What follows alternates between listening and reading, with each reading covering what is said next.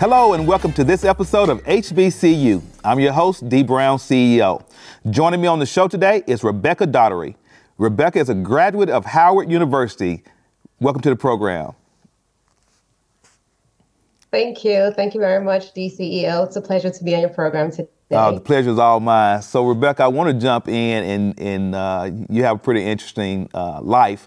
So I want to do something just to kind of show your journey to Howard. So tell me a little bit about where you grew up and how you ended up selecting Howard.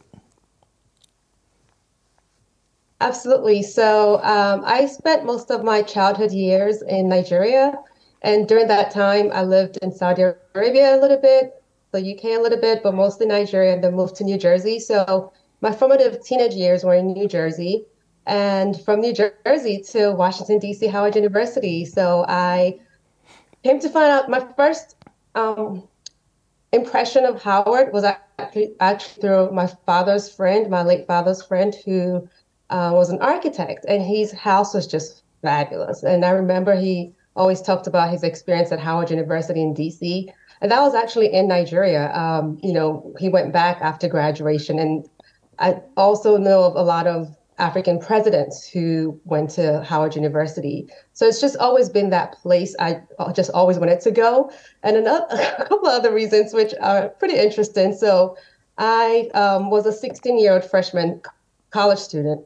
And I also chose DC because at that point in DC, you could actually get a driver's license at 16. In New Jersey, you had to wait till you were 17. And that would have meant a whole nother year. And I really wanted to start driving. So immediately after my freshman year exams, I got a driving school, learned how to drive, and got my car for the summer. And I was ready to go. Ready to go. So that was another interesting reason. So it really made the picture perfect. So Howard was chosen so you can get to DC? Is that what you're telling me? So what was it like? No, well, it was Howard first, right? Yeah. Sorry? No, I didn't hear you. It was Howard first. Okay. And then the law about driving just made DC perfect. Just was icing on the cake. I actually need to be here for all of these reasons. Yeah, because I looked at different states. So at that point, I think Alabama also, you could drive at 16. Georgia, you could drive at 16. But no, it was Howard for me. And that just made it perfect that DC also had those laws that, inspired my very teenage interest. But I've always wanted to go to Howard since I was a little girl. So what was it like, 16 years old, a freshman at Howard University? What was your freshman year like? It was very interesting. I turned 16 in June, so I was really a fresh 16-year-old. I was 15 when I graduated in May. And Howard really felt like home for me. It was just amazing to see different Black people. It really is the Mecca, right? Different Black people from different parts of the world, the Caribbean, Africa, the US, just all there together with this feeling of, and goal to be great. Everybody on Howard's campus has and had and still has a strong desire to be great, to make an impact on the society. And at that point, our president, President Swigert, also expanded the slogan to Leadership for America and the Global Community. And I feel like that sense of leadership, that sense of thinking of leadership within America, and that sense of thinking of leadership within the global community really transpired throughout the entire Howard communities. And the feeling as a 16-year-old was, I want to be great too. The world is ahead of me. I could do anything I want to do. And of course, by my sophomore year, I was an intern on Capitol Hill. By my junior year, I was an intern at the Democratic National Committee, and just so many other experiences that Howard gave me as a student. And I also worked at the auditorium, the Crampton Auditorium, actually throughout my 4 years. And it was an amazing experience to work on that campus and at that particular auditorium because they really just took me as a child. And I didn't even realize how young I really was. Now Looking back at it, I thought to myself, wow, I was really young, but somehow I was able to adjust within the school community. Everyone just treated me as me for who I am. And I, by the time I was 18 and able to join a sorority, I pledged Alpha Kappa Alpha Sorority Incorporated, and I'm also a very proud member till today. So Howard was just, I would never trade that experience for anything. So what was Greek life like on the campus of Howard? Well, Greek life was amazing, right? We have the sisterhood. So the sisterhood is something that we cherish forever, and that's still there till today. And in addition to that, service to the community, service to all mankind. And what I remember of AKA and even other Greek organizations is always having community projects, always in the schools, in the community, having a focus for each year, raising funds.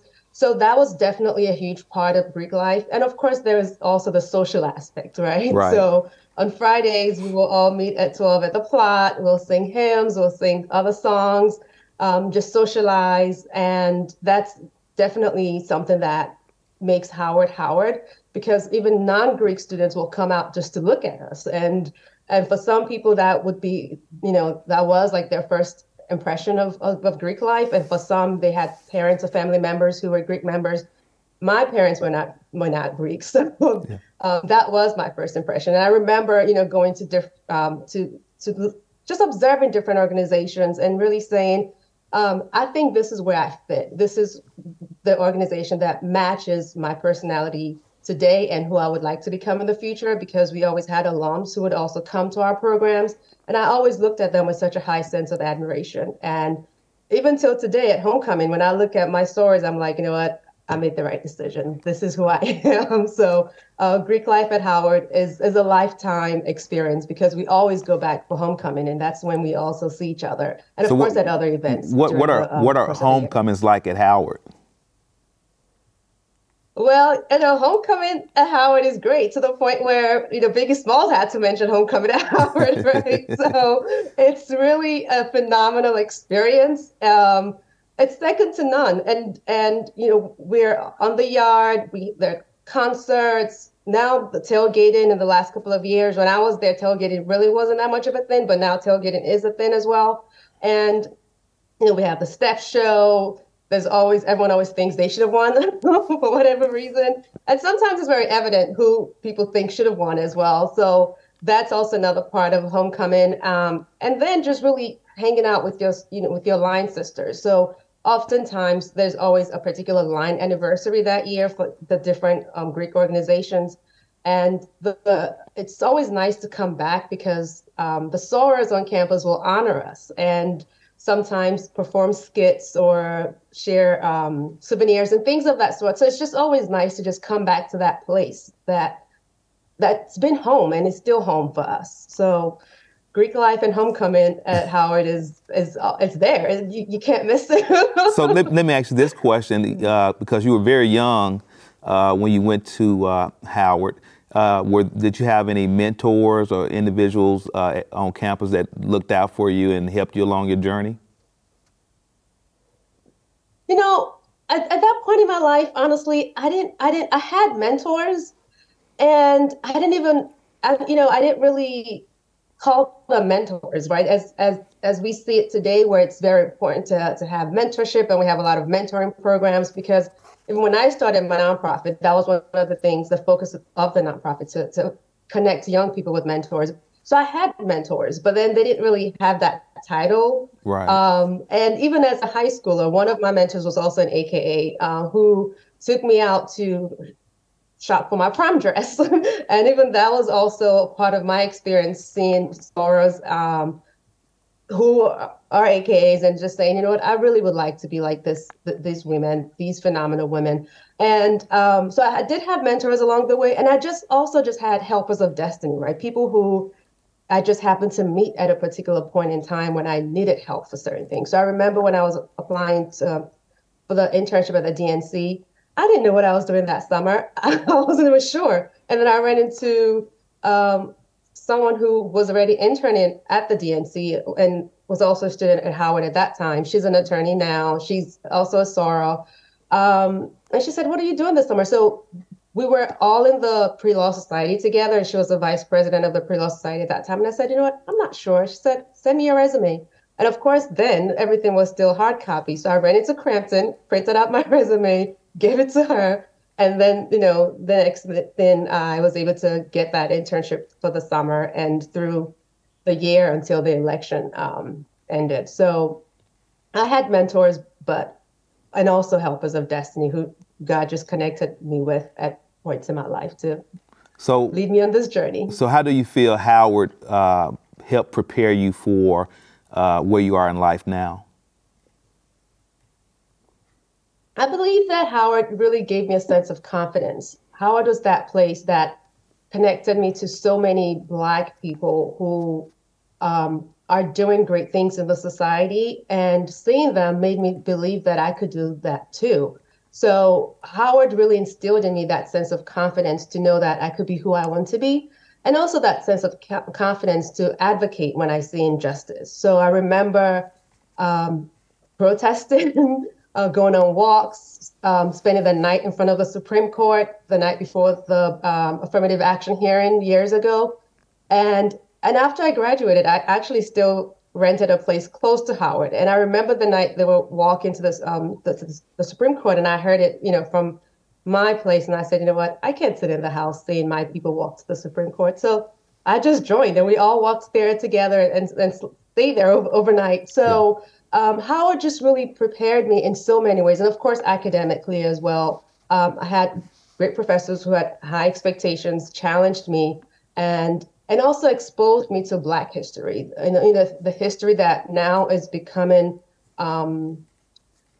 widespread, and hopefully we were able to allow Black history into the everyday curriculum and in all states of the United States. Yeah. But at that point, it gave me access to the curriculum I may not have had in other places.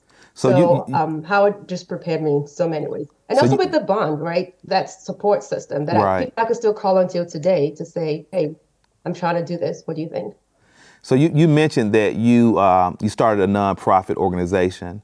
So I want you to tell me, number one, what inspired you to start a nonprofit, and then tell me more about your nonprofit and what you all do. Sure. So what inspired me to start a nonprofit? Well, two things inspired me. One is just my faith. I just had a sense to give back. And another thing was teaching. So immediately after graduation, I went into teaching. And as a teacher, I noticed in DC, Northeast DC, where a lot of my students came from the poorest neighborhoods in Washington, DC, I noticed that there were certain aspects of the curriculum that were not accessible. And that was mainly around soft skills and just access to career exploration, learning soft skills around time management, dressing for an interview, how to present yourself at an interview, and just really appreciating even DC as a city, all that it has, the rich history in DC. So I started a program then called Future Leaders of America, where we exposed the students to these different career paths. So we had speaker series, movie series, field experiences with a career focus for each week.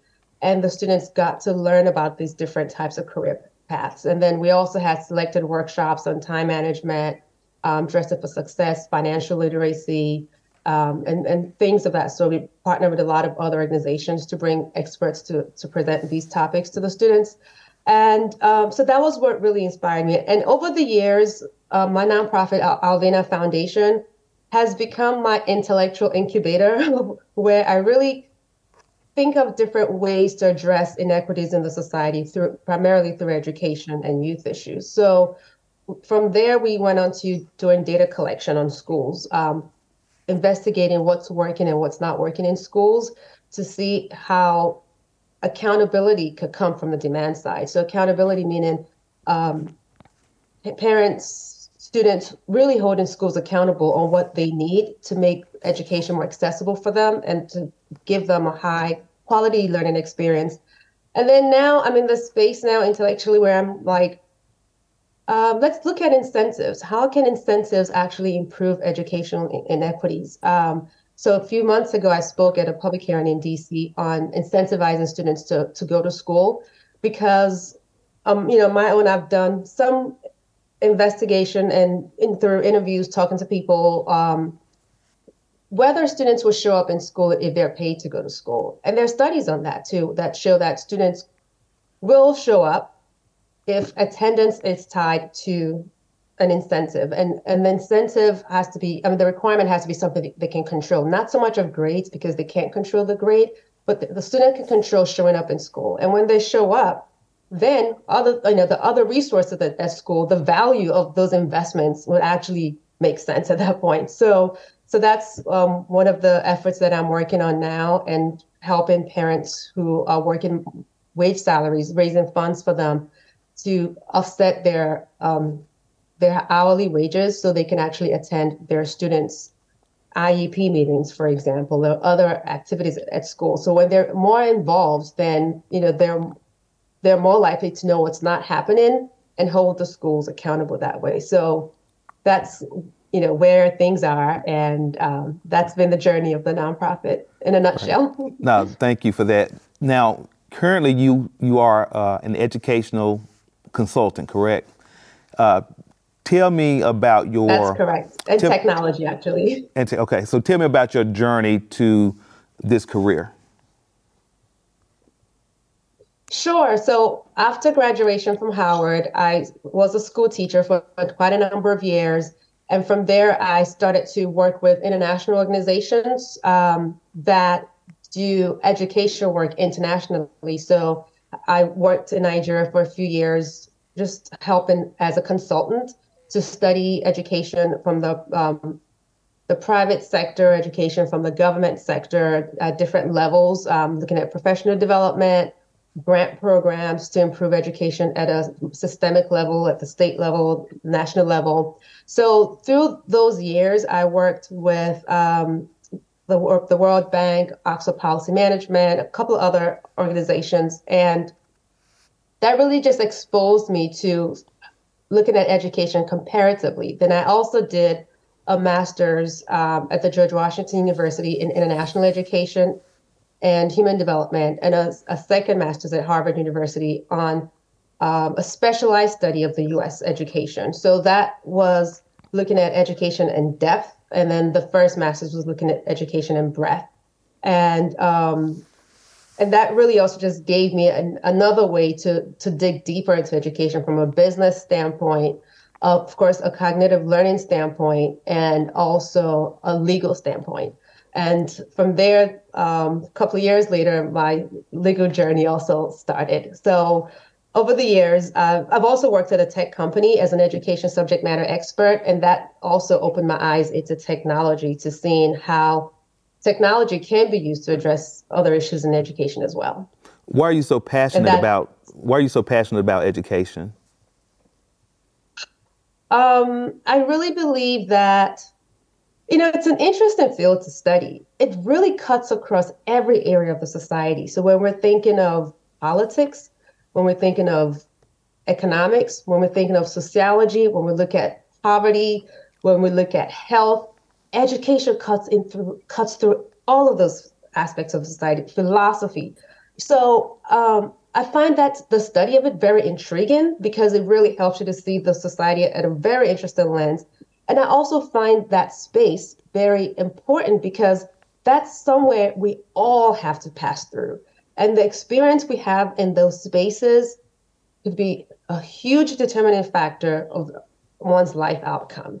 So that's why I'm very passionate about education. I feel that if we're looking to address issues around poverty, inequality, education is really a good space to channel resources and get to people to really address those issues. Now, currently, you are also enrolled in law school, correct? So yes, tell me about the decision to pursue a law degree and what your goals are for achieving that. Absolutely. So I love education. I love technology. I love business. And of course, as I mentioned, all these other spaces that cut across just how we can improve society. And I believe that getting a legal degree really helps you to see the world from a legal standpoint, and everything also cuts across the law, right? Yeah. We, through schooling, right, and through the law, segregation officially ended in America, right? So it's very interesting how these two areas are very critical to how society functions and why it's very important to understand how they work to really make an impact in society. So I'm interested in studying the law for several reasons. One, I'm interested in really looking deeper into teacher labor laws, how teacher labor laws can be improved to actually improve education as well. I'm interested in how technology transactions can be an avenue to work with emerging companies and entrepreneurs, especially entrepreneurs of color, Black entrepreneurs, to allow them to have access to venture capital, because that's also another way for economic mobility and solving society's problems. And I'm also interested in understanding the law when we look at the world globally, and we look at the impact of slavery and the impact of colonization, and how can we look at how those events have impacted Black people globally, and what can be done to think about like global reparations at that level. So all of these things inspire me to study the law. So tell me this, if a parent is watching this show or a high school senior is watching and they're trying to make a decision on where to send their kids to college or where to go to college, why should they select Howard University? They should select Howard University because Howard is, first of all, it's the Mecca. We like to call Howard University the Mecca. And as any Black individual who is considering higher education, that is that place where you really, truly learn about your people. You learn about your people because you become exposed to different types of Black people from different parts of the world. You learn about their experiences. So a few weeks ago, I went on a legal field study to Cuba, and I met someone from Mississippi Law School on the elevator. And the person said, "Oh, I'm from Mississippi." And I said, "No, you're not saying it like somebody from Mississippi. Say it like someone from Mississippi." And jokingly, right? He said, "Oh, Mississippi."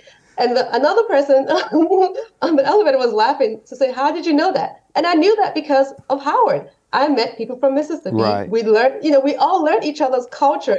And that experience is so intriguing. And by learning culture, that's really how we can learn to understand each other. That's how we can learn to come together as a race, to really uplift ourselves and get to where we're going as a race. So for that reason, that's definitely one reason I would say you can't get that anywhere else. I mean, potentially at other HBCUs, but because of that Mecca experience at Howard, it really sets Howard apart, I must say. And not to be biased, I love all HBCUs. I want to show that supports all HBCUs.